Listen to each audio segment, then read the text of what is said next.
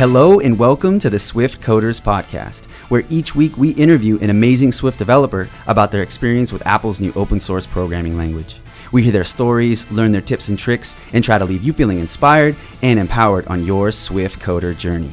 I'm your host, Garrick, and today we're at the Apple Podcast Studio at WWDC 2017, and I'm joined by three iOS developers.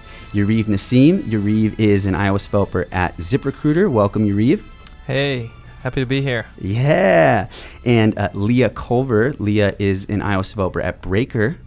Hey, Garrick. Great to be here as well. Yeah, thank you for joining. And lastly, Megan Kane. Megan is an iOS developer at SoundCloud. Welcome, Megan. Thanks, Garrick. Thanks for inviting me. And my pleasure. And welcome, everybody. Thank you so much for being here right now. Oh, man. I didn't know what I was going to do. Actually, Yariv was the first person to tell me that this was even going to be an opportunity. He messaged me and I immediately felt really nervous. What am I going to do? I kind of felt like I should probably have Yariv be involved because he told me about it, but I wanted to make sure I did something that provided value for the listener, and I wasn't sure what that was. And eventually I realized, I just want to have some cool people here to talk about what we're doing. And I just got Megan last minute. I was sitting with Chris Stote from Buddy Build, and I was like, I need to find another female iOS developer. I want the panel to be kind of equal. And he's like, Megan's around, and I actually follow you on Twitter. And I was like, man, she worked at SoundCloud. That's so cool. So yeah, thank you guys so much for being here. And let's describe where we're at right now. Why don't you start, Megan? Where are we right now? Sure. So right now we're sitting in the podcast studio at WWDC. It's the first WWDC that's in San Jose. So I wasn't really sure how this was going to pan out because a lot of changes. And we're in the fourth day of WWDC now. There have been so many updates that I wasn't expecting. For example, all of the machine learning updates I'm super excited about. I just gave a talk about them at AltConf. And so I'm having a great time, lots of pleasant surprises, and I'm really excited to see what's coming up this year with everything that they released. Yeah, totally. Shout out to AltConf. And how about, Leah, can you also just describe kind of where we're at? What do you see? Oh, yeah, this is crazy. So the Apple Podcast Studio for WWDC this year is kind of in this weird bird's nest room above a larger room filled with people. So there's I think it's a lounge, student lounge. So there are people sitting and working on their laptops below us, and we're up above in this glass room. And actually I saw it yesterday because I came in to check out the store, which is also below us in the lounge area. And I looked up and there's this glass room and I'm like, what is that? And the Apple Podcast app logo is in the window and it glows. So when you're looking at it from down below, you can see the people recording the podcast and you can see the icon for the Apple Podcast app, and it's just crazy. And then I went on this hunt to find how to get up there because I was like, how do you get up into this weird nested room? And I couldn't find it. So we got brought up here to have this secret staircase. It's this very anonymous looking door in the wall next to the elevators, on the other side. It's crazy. So yeah, I have to say I feel pretty special right now. I'm kind of channeling my inner Zane Lowe, actually, to be honest, if you ever listen to Beats One Radio. And yeah, it really is cool. And you're right, there is this Apple Podcast icon app right behind me. It's super cool. What about you, Yariv? Tell me what you're experiencing right now. Well, I'm pretty excited to be up here, seeing everything from the top, getting a bird's eye view of what's happening in DubDub. It's pretty exciting to see. You can literally see what shirts they have left in the store right before they close it down, and how people are just hanging out on their laptops, downloading the latest Xcode. It's pretty exciting. It feels you get to know what's happening behind the scenes right now. Yeah, totally. So a little bit more, we have all these cool microphones. I got these amazing Beats One headphones on, and there's a couple iMacs behind me. And yeah, so that's sort of the scene. I just want to let you guys know that because if you're a listener of the podcast, I'm always recording, usually in the mornings. I haven't even left the house yet, and I'm in my room. And the other person is wherever they live, whether it's Los Angeles or Berlin. But here we're together. This is actually the first time I'm recording with the guests. Actually, there's a couple firsts, right? And so with the guests here with me and multiple guests. I've never done a podcast with multiple guests. So this is what we want to do today. We just want to talk about how we feel in general about DubDub. This is my first time. So what did we enjoy? What did we like, etc. Maybe we can talk about specific APIs and things that were released, and then we might have some time to talk about some themes that we saw or felt over the course of the week. So starting with you, Megan, tell us just in general about your feeling through DubDub. I know we were all at DubDub and we were at AltConf, etc. So tell me, how do you feel? It's Thursday, so it's almost over. How do you feel? Yeah, so I think WWDC is one of these experiences where each day feels like an entire week, because you get here and you don't really know what to expect. You know that it's going to be something good. You've been looking forward to it the whole year. You see a lot of your fellow iOS developers that you know from the community, meet new ones, and then they come in with the keynote and the platform State of the Union, and then your whole week sort of is tailored around that. And I'm feeling like I've been here for a couple months now. I think I've met 50 new friends.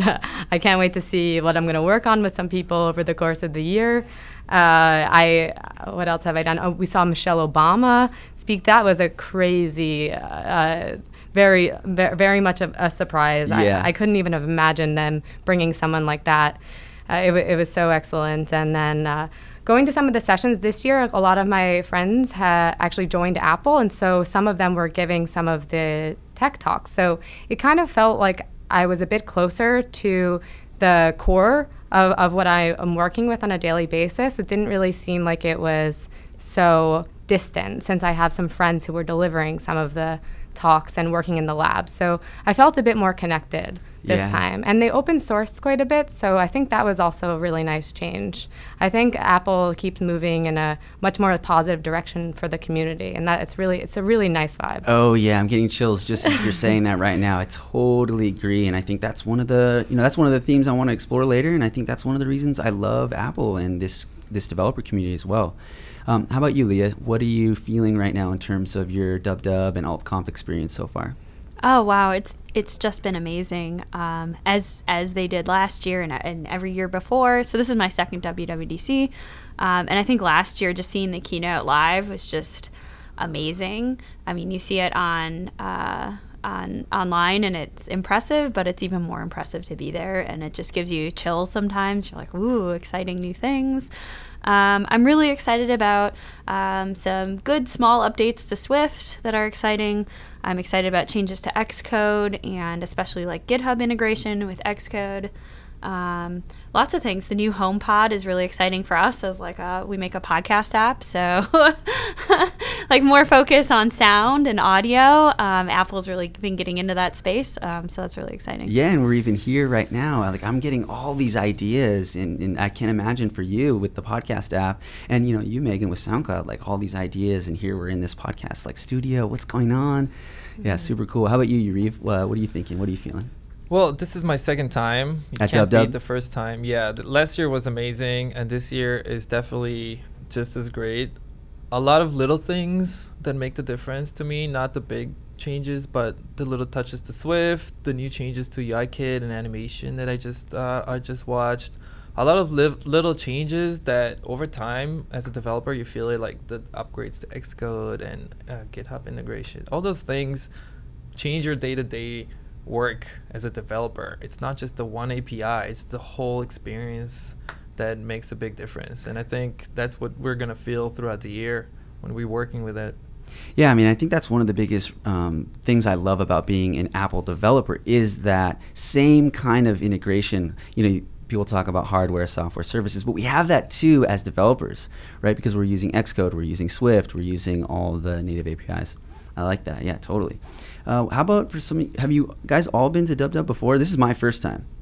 Yeah, this is my second WWDC. Last year was my first, and it was in San Francisco back then, and that changed everything for me as a developer. It was the first time I felt really connected to the community because I saw all the people from different communities around the world come together for a whole week. So the second time around, it's still really special, but it's quite different because I kind of knew roughly the expectations, but I'm still blown away. How about you, Leah? Do you have any comparisons last year, this year? What are you feeling?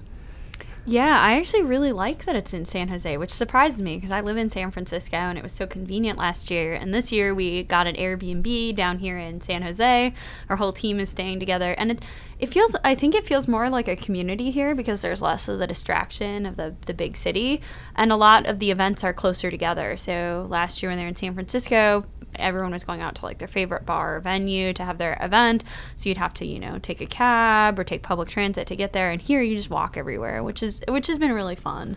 I've heard that from a lot of people, actually. I keep hearing that they really enjoy San Jose over San Francisco in terms of a venue host or city host for Dub Dub. There's benefits for San Francisco, but it seems like some of these, you know, walkability, for instance. Yeah, right? I agree completely. Everything is so close. At first, I was very disappointed to hear we're not going to be in San Francisco because last year was so great. I got to like go to all those companies that host events, Yelp and Lyft and Uber, and just be there where the magic happens.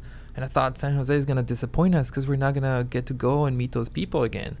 But they all came here, and all the events are like a minute walk away, which is even better because you can just go straight after. You don't have to like worry about getting a cab or Uber, or you're like there all the time, which is amazing because you could just, you know, not worry about time. When Apple announced that Dub Dub was going to be at San Jose, there was actually a lot of like kind of down talk on San Jose. It actually made me feel kind of bad, and there was like an article saying San Jose is like not a good city. Last night, Lucy and I were walking around. We ate at this really cool place called Fountainhead. Well, that's a bar, and then there's like these restaurants inside. And then we left, we walked, and there was like a stand-up comedian. We were outside listening to the guy. Then we walked a little bit more, and there was an amazing jazz band. There's, you know, all these parks. There's all these museums. So, yeah, like we were thinking like, no, man, San Jose is cool. You know, actually, we looked across the street, and there was this ad, and it said, #tell our story, downtown San Jose. And we had like a little moment there, like, oh, like feeling like, that sucks, you know, people talk down on, I never try to get into that, you know, talking down. Everyone's always talking down on Apple and now cities. It's like, anyways. So the way I feel, I just want to put it out there. This is my first Dub Dub. Super overwhelmed. Like, I feed off of people, and there's 5,300 developers here. And by the second or third day, I had to go home and sleep early. I went to my hotel. I had to sleep early, slept in, like, because I feed off of people's energy. And, you know, I have my Swift Coders meet and greet, and a bunch of people came and were telling me about the podcast. Anyways, so, but just to be here now with you guys, I feel so good. Okay, so let's get into some specifics. I know, Megan, you wanted to talk about Core ML, right? And this was something that Apple just released. Can you tell us a little bit about it? Sure. So there were some really big updates to the machine learning capabilities that you have as an iOS developer in WWDC's 2017 announcements. The main one being this framework called Core ML. And Core ML basically allows you, it's a framework that you can use in order to use pre-trained models that either Apple provides you or you can get from open source. And then Apple allows you to import that model into your Xcode project. And then you can use that machine learning model that, for example, can recognize thousands of images, so can do image recognition. And you can use that model in your app in order to improve your feature set of your app. So, for example, you can do something like the hot dog app if you wanted to. Okay. Just a very simple example, but the possibilities of it are really boundless. I mean, you can do image classification. You can do, they have also NLP libraries that you can do, natural language processing libraries. So you can extract meaning from basically any text. You can recognize the language of it. You can break it down and analyze the text in other ways. You can also use these vision frameworks. And all of these rely upon Metal APIs and this other API called Accelerate. So you can choose to use the lower level ones, or you can use the very nicely made unified API in Core ML. Okay, and so is this something that just didn't exist on iOS before, or was it something that just didn't exist natively, or why is this announcement important? I mean, I understand that we can do this now, but why couldn't we do it before? Sure. So I've been following this space for quite a bit. I actually was giving talks about this before iOS 11. So previously, you could still use machine learning in your iOS app, but what you had to use was either the underlying Metal framework or the underlying Accelerate framework. You still could get a pre-trained model from somewhere on the internet or make your own, And then you can run inference on the device, which means you're basically running data through the model in order to produce an output, which is a prediction. So you can take an image and classify it as a hot dog or not. So you had to use those two underlying frameworks. While there was some support for this, and there was a WWDC video in 2016 about this, it was pretty difficult to actually get the model into a usable format in Swift, because these models come in a format that's native to the training framework. So if you use TensorFlow, they have a specific format. If you use Caffe, this is a Caffe model format. You had to be able to convert that format yourself. There was no tooling provided by Apple.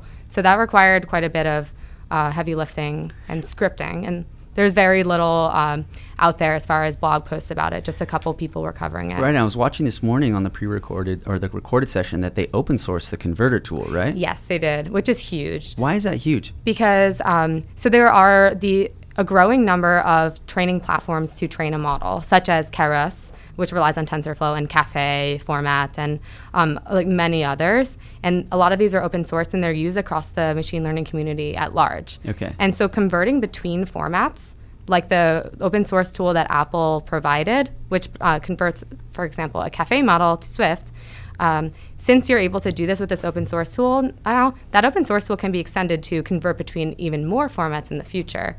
And I know machine learning experts from across many domains, from ones at SoundCloud to even I actually work with CERN physicists sometimes. I'm working on a paper with them. Wow. And they also experience some of the same pain points as far as converting between formats. So this is something that Apple is actually leading the way in right now. Wow, I felt like It's in the Python community. I really love Swift, but for a while there I was thinking like, oh, all I can really do, let's say, is like make an iOS app, or I'm just an iOS developer. But I can do a lot of stuff with Swift. Scripting, I can do server-side Swift, all of Apple's platforms. But it sounds like now I can do like machine learning, which is like this thing, right? Everyone talks about. So is that sort of what this means now? I can like more easily do this kind of stuff. Yeah, you can. So once you cool. get the model into the Swift format using that tool or using a pre-trained model provided by Apple, it's in Swift then already, and you just instantiate the model with one line, and then you can put input in and run predictions on the model. Cool. It's just a couple lines of code. Cool. Quick tangent. Does great. anyone know why we call something like Core Foundation, or Core ML versus like app, something like Kit, like ARKit? Does anyone know why? I think it's the lower level frameworks. So like ARKit is slightly higher level than like Core ML, even though they're different frameworks. Like, so when something is a Kit, it's just more higher level, maybe? That would be my guess. That's what I feel like. It makes sense. I know for the machine learning part, there's on top of Core ML, you can use Foundation for the NLP libraries. Okay. And then Vision. Okay. So yeah, I don't know. Cool. I think so. Well, thank you so much for explaining that stuff, because it's really exciting. It's hard sometimes to understand these types of things. So thank you so much for that explanation, No problem. Megan. How about you, Leah? I know you were saying that you were really excited about some App Store changes. Oh, yeah. So the App Store for finding, for users to find your app, which is really exciting because the latest update, I think the big thing that everyone is really excited about, is the separation of games and apps. So, as you know, games are very popular in the App Store. And right now they kind of dominate the top charts, both free and paid, full of games, which is great. Because games are great, but it's really hard to get apps discovered and to get them in front of users and explain what they do.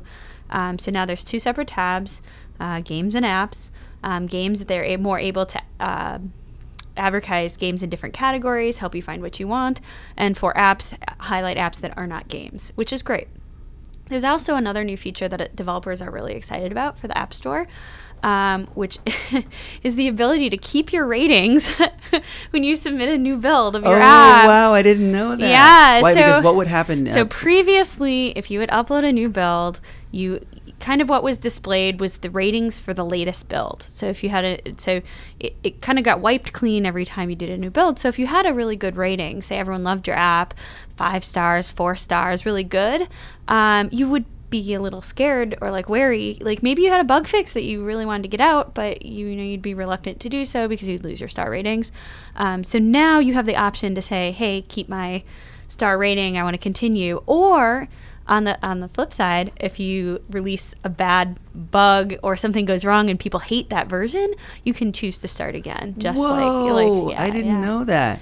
And so in software development these days, I mean, we want to sometimes get on like a 2-week release cycle, right? But then you're like wiping your ratings every 2 weeks or every month or something like that. Yeah, now no, you don't wipe your ratings, and it's also easier for users to rate your app. It's just a little slider. You slide the star rating. It's like 2 taps as compared to like used to have to like open it. It's just so much nicer. It's quicker to rate things, easier to rate things, and you keep all your ratings. Also, it makes users more safe, right? Because as you said, what if there's some bug that you want to ship, but because you have a 5-star rating, you don't want to ship it, but now you can keep your 5-star rating, and now users are happier, they're safer, for Right, instance. and you can also reply to their reviews. So there is like a way to talk to users and say, hey, I saw that you gave us a 2-star rating because of this bug.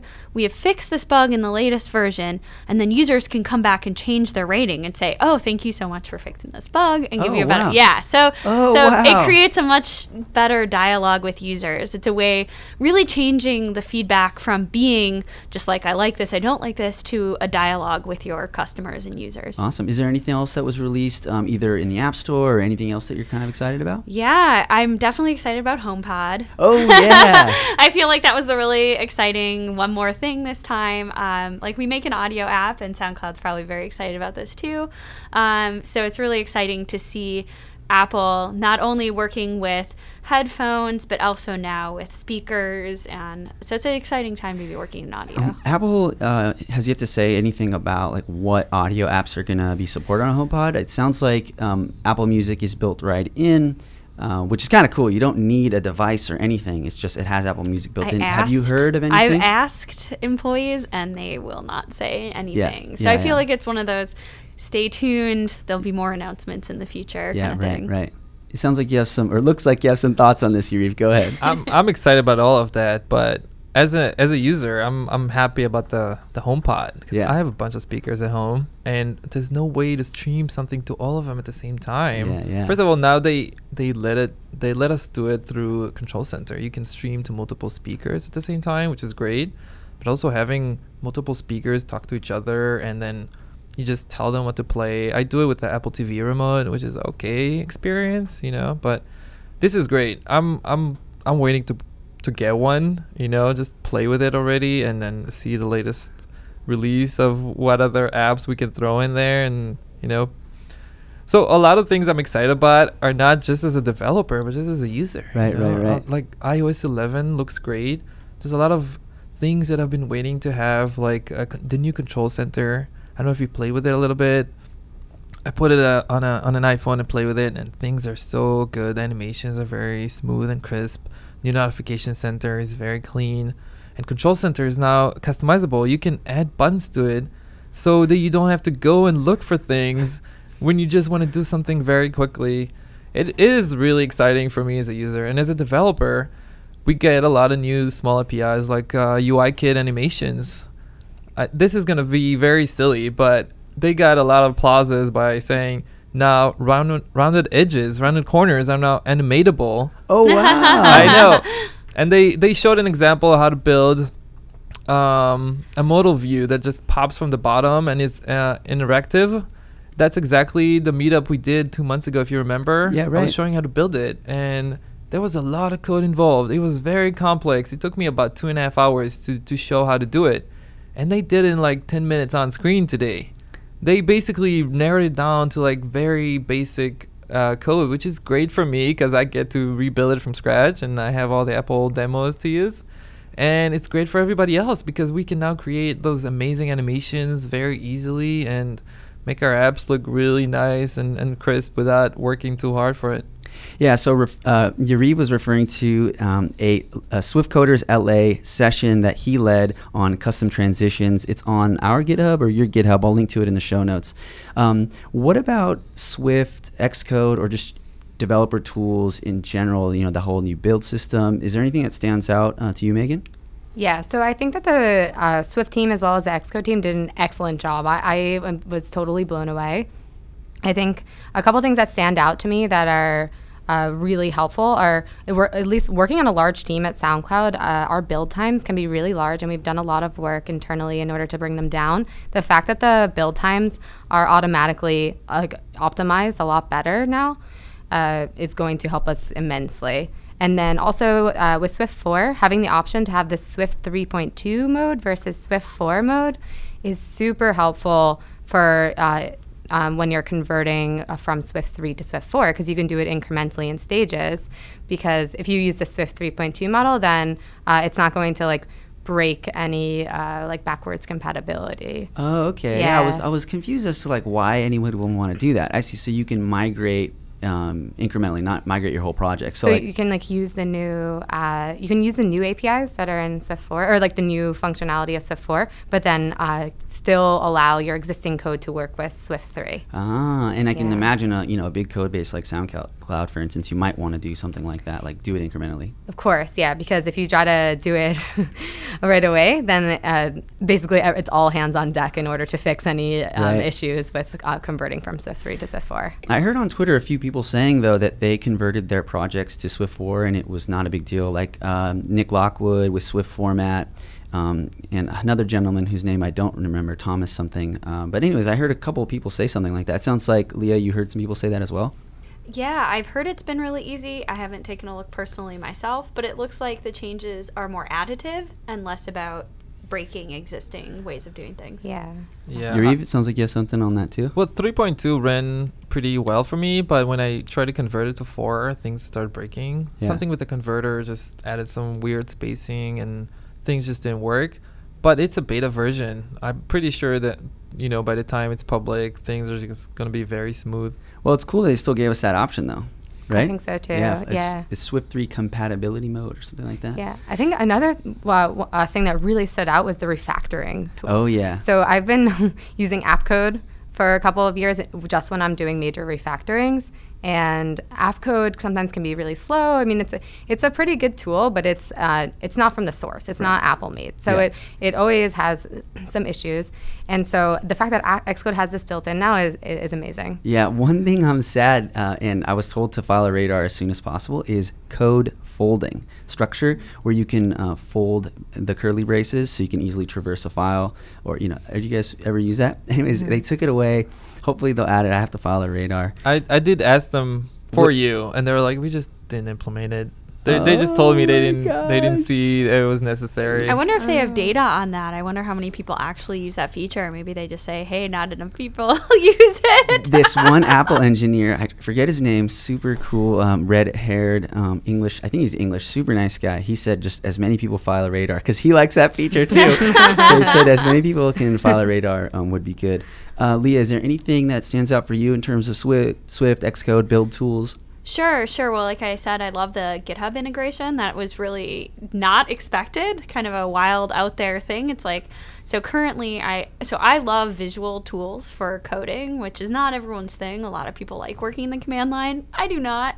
I'm with you. I like using tools because when I'm committing code, I like to have a very nice visual diff.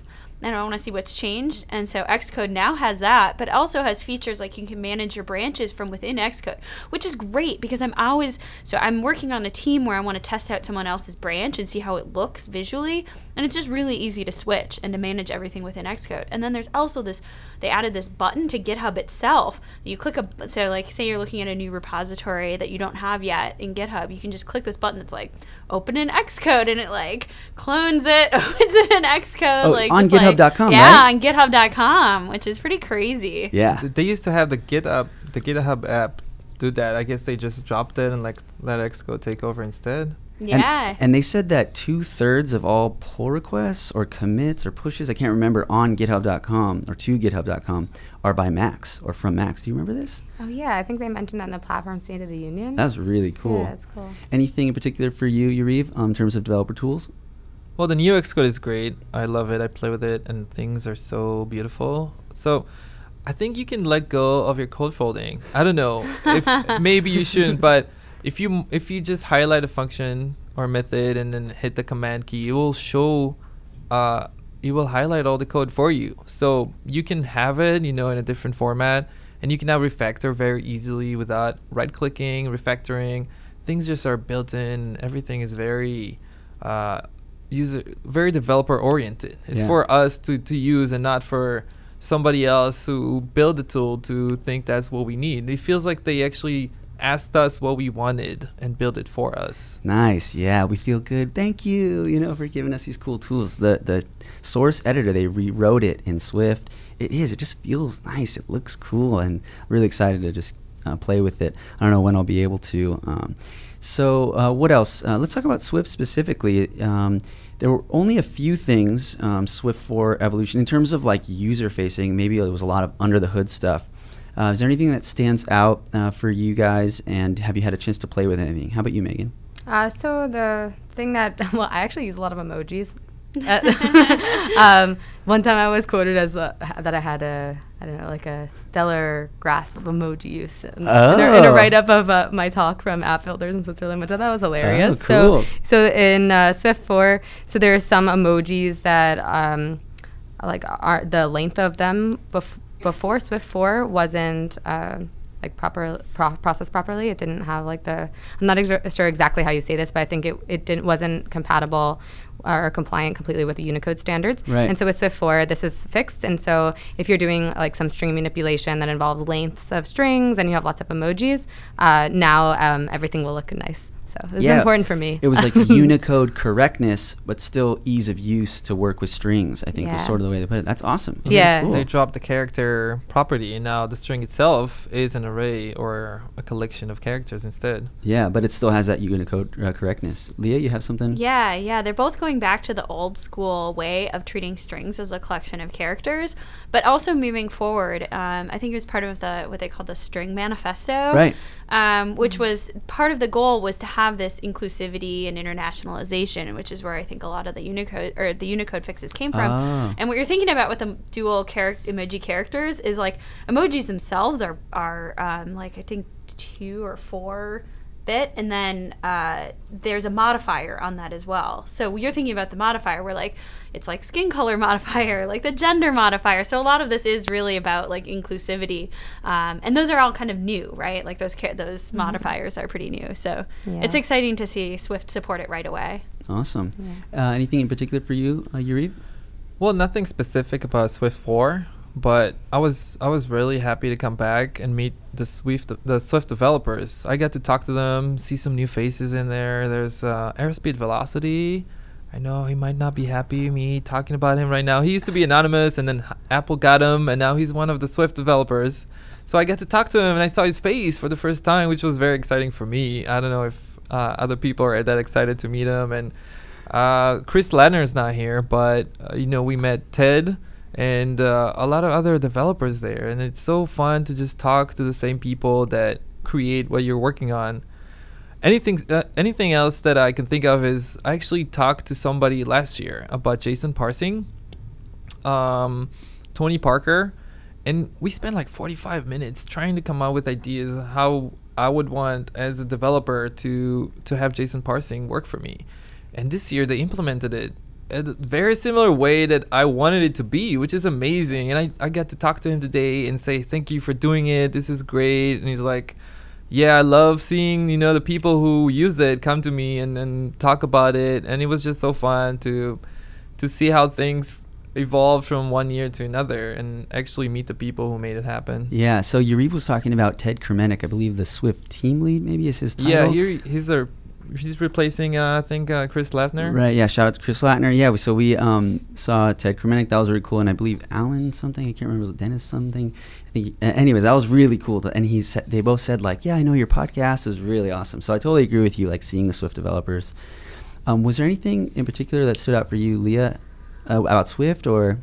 Yeah. So in addition to the JSON encode, and the coding protocol, which is really exciting, we use it a lot for Breaker. We do a lot of JSON encoding and decoding because we end up, saving it to cache files and things like that. Like our API requests, we save to cache files, and then we have to encode, decode, and you don't want to know what kind of a mess it gets into. We're writing our own ways of doing encoding and decoding, so it's very exciting. As a Python developer, if anyone else that's listening is into Python, a couple additions that looked straight up copied from Python, the range Ranges changed to Python style ranges so that's really exciting. Like, yay, Python ranges. And multi-line strings. Which I'm super excited about as a UI developer because I'm so tired of /n. Yeah. I'm very happy to be able to write strings in my code that kind of look like how they'll appear in my UI and not have to worry about, like, what does this look like in my UI versus, like, what does it look like in my code? And, like, it's gross. So Yeah. Oh, go ahead. Yeah, these types of things are like, they seem small, but you use them over and over and over again, and it's really helpful. Yeah, so Leah's talking about multi-line string literals, where now before Swift 4 you'd have to put like a /n to say I want a new line, put this on a new line. Now with the multi-line string literals, you open a string or one of these types of strings with 3 quotes, I think it is. Yeah. oh yeah, Python style. And then it Is that where it came from? Yeah. Yeah. and then I think it respects the spacing and the new lines within that the triple quotes, and then you have to end it. You have to end the triple quote like on So a the separate line or end something? of the triple quote defines the inset of how much space to add at the beginning of the Okay. of each line. So Okay. if you put a tab at the end of the closing, at the beginning of the closing quotes, Okay. then you have to align all your lines with that tab, so no extra tabs are added to your. Does that make sense? Yeah. It's kind of Okay, hard to cool. explain It's without kind of what seeing you it. see is what you get. Okay. Yeah, okay, exactly. cool. Well, nice. I can't wait to try that out. What I have tried is the Codable. I was actually playing with that this morning, and super easy to sort of implement the first part, right? You just say it conforms to Codable, but the part I was interested in is how do I now write this to the disk? And after some kind of messing around, and then I watched one of the videos, the session videos. I figured it out, and it gives you data, and you can just write that data to the disk. So that was really cool. I really like that one. Okay, so you, Leah, you actually mentioned like inclusivity as it relates to what Megan brought up about the Unicode correctness, or like that new feature of Swift. And it's really cool that you brought that up, as I actually didn't think about that. One of the themes I wanted to talk about, which I feel Apple talks about in general, but I also felt it here at DubDub, is the theme of inclusivity, accessibility, and inclusivity. You had Michelle Obama talking a lot about gender equality and equality in general in terms of like diversity. And now you're mentioning, Leah, you mentioned this like inclusivity as a feature with this Swift, feature, whatever. That's really cool. So one thing I wanted to make sure we had some time to spend to talk about is the theme of inclusivity at DubDub. If you felt it, how you felt it, and what it means to you as it relates to being a Swift and iOS developer. So go ahead, Megan. Yeah, sure. So I think this topic is really important to me, and I think it's really nice that Apple also puts this as a high priority. So with Michelle Obama speaking, that was obviously a huge sign that it's very important to them. And then I really liked how there were so many females who were speakers in some of the technical sessions, especially doing live coding. And I mean, I know for a fact I know so many female engineers, but sometimes it's difficult for other people to see that. And it's really nice to be reminded that you have role models that are female who are leading the way and who are like top-notch programmers. So I think that was great to see. And then, down even to the Unicode standards, you can see that inclusivity and diversity is important through and through, even in the strings that you see, to the role models that you see, to it's everywhere. It's beautiful. I'm getting chills again, Megan. That's twice you gave me chills. How about you, Leah? Yeah, it's the same. I think it's just seeing the folks that showed up from Apple, so in the labs, in the talks, just seeing a good diversity of folks of all different backgrounds as well. The speakers are definitely, I think, some a lot more animated and excited than in past years too, which has been fun to watch. Totally. Yeah, definitely. Just the vibe here feels very open and accepting and welcoming. Yariv, you have any thoughts on that? Yeah, they did Apps of the World meetup here at Apple, like right down here yesterday. I don't know if anybody heard about it. So I actually did not get invited. Aww. Because my company is registered in the U.S. Ah. and they emailed all the foreign companies, all the foreign attendees to go and meet, and all my Israeli friends were like, "You got to come. We're hanging out here."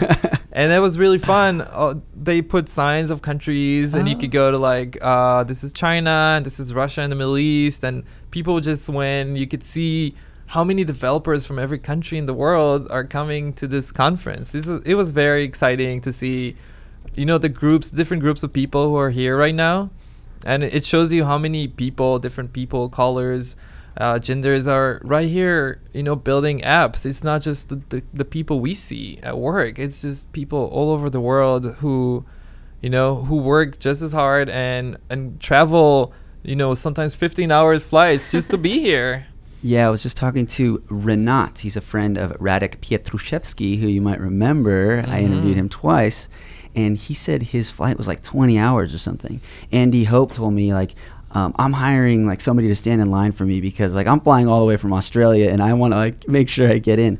So yeah, I actually didn't think about that. Like to be able to give something extra to these people who are coming from far away. Even like the pin. The pins. I got I live in LA. I was born in California, but my family's from Armenia, directly from Iran, but like we're Armenian. So I came in, I got my pin, and it was like an American flag. And I asked the guy, I was like, hey, do you have like an Armenia pin? And he's like, you know what, we don't have it here, but it's down in Gift Services, let me take you. And we went and got it, and I got an Armenia pin. And This is great. This is nice. Yeah. I got an Israel and a United States one. Yeah. So cool. Okay, so before we get a little more specific on this topic, I just wanted to, like, what does the inclusivity with the Unicode thing actually mean? I think I get it, but what does that mean? If you can kind of explain that for us, like, how does that register for inclusivity, the string Unicode thing? So my perspective on it is that, so I don't know if you're talking about technical details. Yeah, or like kind of technically, like, why is, like, I wonder, you brought it up, Leah, so maybe, like, what were you thinking when you said that? Like, why is that sort of an inclusive type of a thing? Yeah, because these modifiers are often used to represent skin color or gender. Yeah, okay, I didn't know if that's what you were getting at, but yeah, I didn't know if you were talking about like literally like the representation in machine code or something, or what it looks like in your app. But I think having the skin color that represents yourself, and or whatever you identify as in the emojis is really important, because that's what you're using to talk to people and communicate on a daily basis. So if they only have an option that doesn't look like you, that doesn't seem inclusive. So I think it's great that they're moving in that direction and allowing developer support for these things.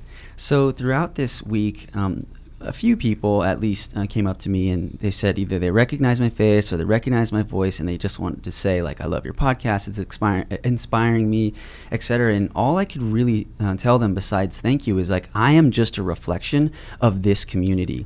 The developer community in general is super amazing, really nice, really inclusive, really accessible. And then the Swift and iOS community is just the same, if not more. I mean, I see it, so it's like, to me, it's the most accessible, most inclusive, most nice. So do you guys understand what I mean by that? And can you explain, like, if you relate to that, like, what that means to you? Leah? Oh, yes. As the iOS community has been super inclusive. So it's interesting because a lot of my friends are going to these like women's breakfasts here. They have a WWDC women's breakfast where they have a speaker come in. I actually haven't been to one yet. They ran out of food early and tried to go. Oh yeah, I heard they're packed. Yeah. Just full of women like that are attendees here at WWDC. But what was crazy is I was talking to people and they're like, yeah, you could go, but you could also not go because you're already hanging out with, like, I went to dinner the other night with all women just by coincidence. We're like, oh wow, this is all female developers. It wasn't intentional. But it seems like the crowd here is just, it's also like all age ranges, all countries, just really different. There's a 10-year-old kid here and a 13-year-old. I talked to both of them. And an 80-something-year-old too. And an 80, yeah. I tried to exchange pins with them. They got a lot of pins, by the way, if you need to trade a little bit. Okay. I like that idea of exchanging pins, kind of like soccer players exchanging jerseys. It's pretty cool. This is the purpose of the pins. I just learned that today. If you put them on you, they're going to come and ask you what pins you're missing, and they're going to try to give it to you, or you can see what pins other people have and exchange with them. I've been walking around, grabbing random people, asking them what pins they have. It's pretty fun. I'm trying to get all of them, and if you go to iMessage, they have a sticker pack for the WWC app where you could see that's all so the cute. pins that they were handing That out. includes all the pins. So Yeah. You know what like you're missing. Yeah, Okay. that's my checklist. I just check it out and see what pins I need to get. Yeah, Leah and I only have she Like has one and one. I have two, so we have quite a bit of catching up to Yeah. do. One more day. So for those that are just listening, and we have these pins, I'm sure just find somebody that went to DubDub or just look online. You probably will see pictures.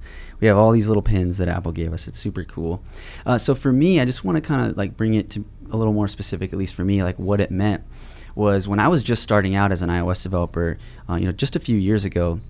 Like 2 years ago, going from a lawyer to an Uber driver to a full-time iOS developer at Farmers, it meant the world to me that the community was inclusive and accessible, and that Swift was also accessible because I had zero programming experience. And so Swift was easy to learn. Apple's documentation was so accessible and integrated, right? And it covered the whole spectrum. And the community was so willing to share information. And so that's one of the most important things for me. I needed to learn from other people. So that meant a lot to me.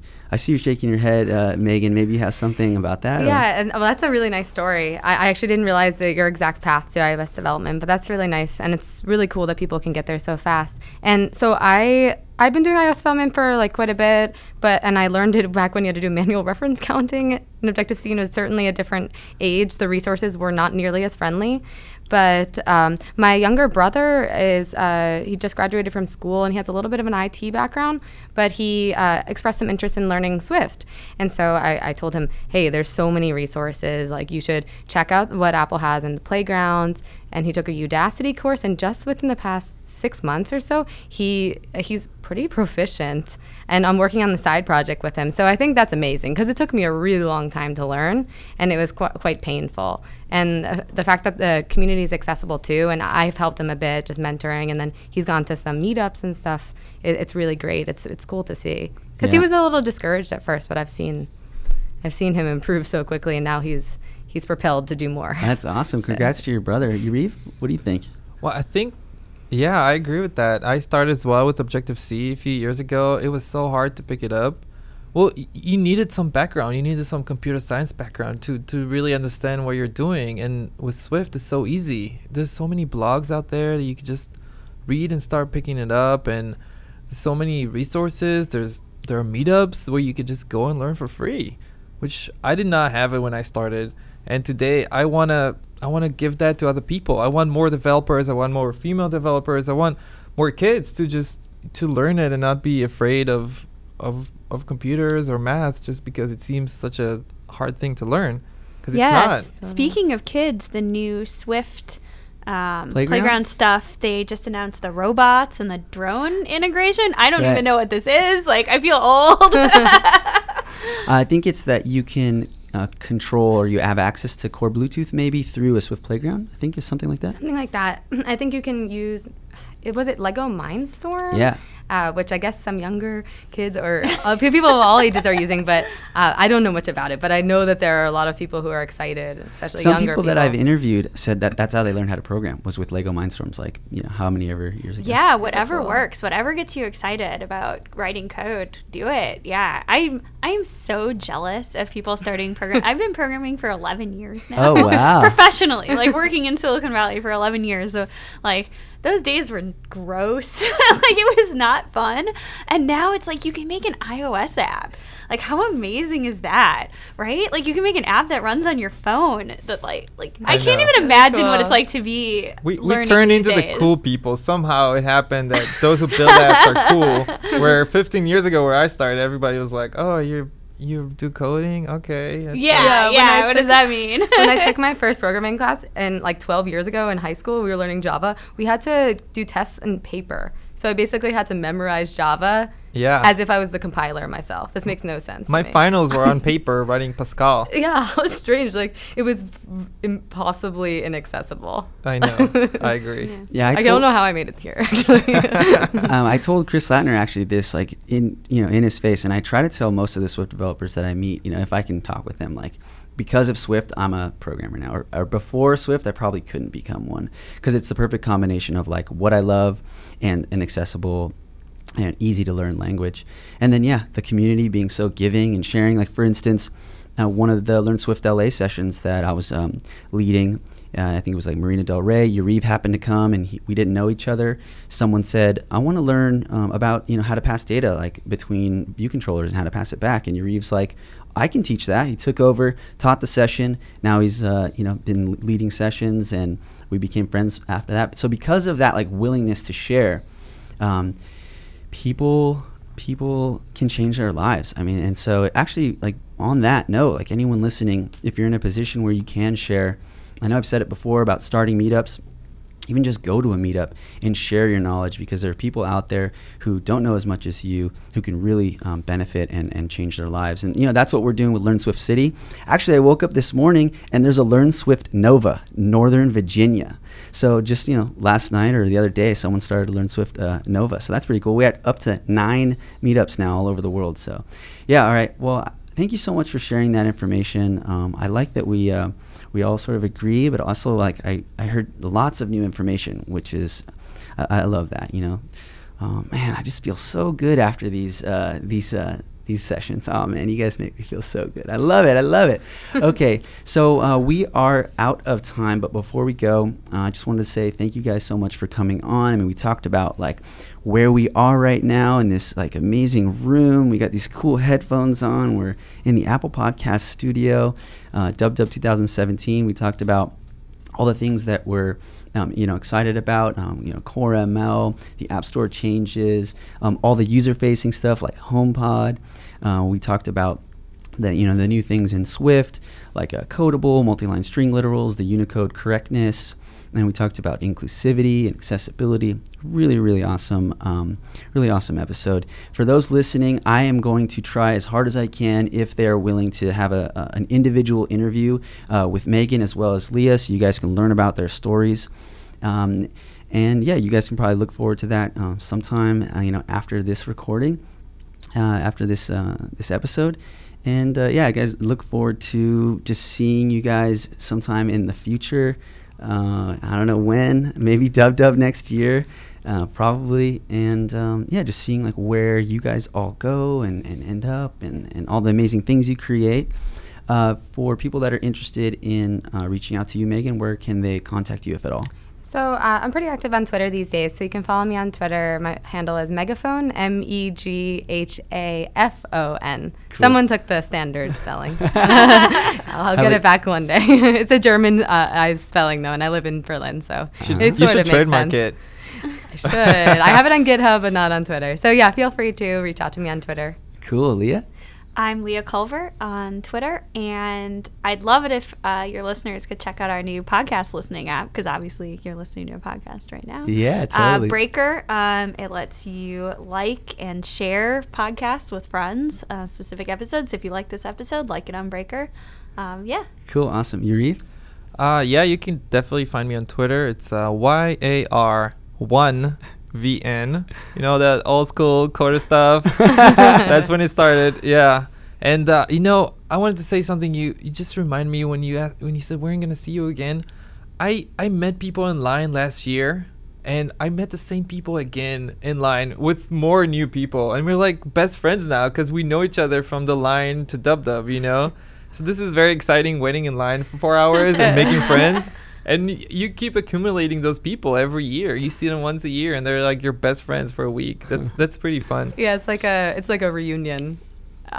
You make really fast friends here. It's really nice. Totally. Yeah. So actually, Leah, you reminded me. I wanted to see if anyone had any shout outs. So I'm so glad you did that. Does anyone have a shout out? Megan? It could be anything or anyone. Yariv, anybody want to shout out anybody out? I guess I wanted to shout out the Swift and Xcode team again, because they just did such a great job, and AltConf. Because it's also a really nice event. Awesome, cool. Yariv? Just the same. I don't want to say one name because then I'll Yeah. forget Yeah, everybody that's else. true. Yeah, I don't Yeah. mean to marginalize the other. Yeah, Apple Group's definitely great. Alt Comp and Layers deserve a shout out because not everyone can get a ticket to WWC. It's a lottery, but they're providing free and inexpensive alternatives to WWDC. So it really feels they're both right here too, like right next door. Really feels like a good alternative. If you can't make it out to WWDC next year because you didn't get a ticket, come out and join one of the other conferences that's here. You get this pretty much the same experience. Yeah, so I always end my episodes with one piece of advice for people learning Swift, but since this is a group podcast, episode, and we are, at DubDub, I wanted to say like one piece of advice for people considering maybe coming to DubDub next year. And when we, so you kind of beat me to it again, actually, no. Leah. No, that's great. So, Megan, do you have any advice for someone like considering coming next year? Yeah, so I would say you should try to come, even if you don't get a ticket for WWDC or you can't afford it. You should try to come to Alt Comp, just to meet the people in the community, because you do make a lot of friends, and you'll use those friends. You'll connect with them over the year and for years in the future, and everybody helps each other out. So it's been so valuable just to know other people in the community experiencing the same technical issues, getting to know some Apple engineers. So when I have some bug that I can't actually debug myself that well, these types of things are invaluable. So it's one of the most valuable weeks of the year. Awesome. Come Leah, out. what was your thing? Can you say it again? I can't remember. What was it? The advice for... The shout out to just come and try one of the other conferences. Right. Yeah, totally. Definitely. Yuriv, any advice for somebody thinking about coming? Yeah, one thing is go to labs a lot. Go meet the engineers, go talk to them. Yeah. I just went through all the labs, asked them which lab that is, and they said, this is this lab. And I just started asking questions. Just tell me about the product or about the framework you're building or about whatever lab it is. You'll always find something to ask and somebody to talk to. And the sessions are great. Go to sessions, but don't prefer them over labs, because those sessions are recorded. You can watch them later. Go talk to people, and also wait in line for the keynote. Go as early as you can and hang out with as many people as you can, because this is the highlight of the week. And go to some parties too. Oh yeah, there's a lot of events happening all around. Well, maybe I'll see you guys at the beer bash tonight, right? Yeah. Okay, well, thank you so much, guys, again for coming on the show today and sharing all your information with us. Really, really amazing. Yeah, so just thank you so much. And that's the show, ladies and gentlemen. I hope you enjoyed listening to the Swift Coders podcast. Feel free to share the show with a friend, leave a review on iTunes, or recommend us on Overcast. If you have any questions, comments, or just want to say hi, contact me on Twitter. Until next time, go swiftly, my friends.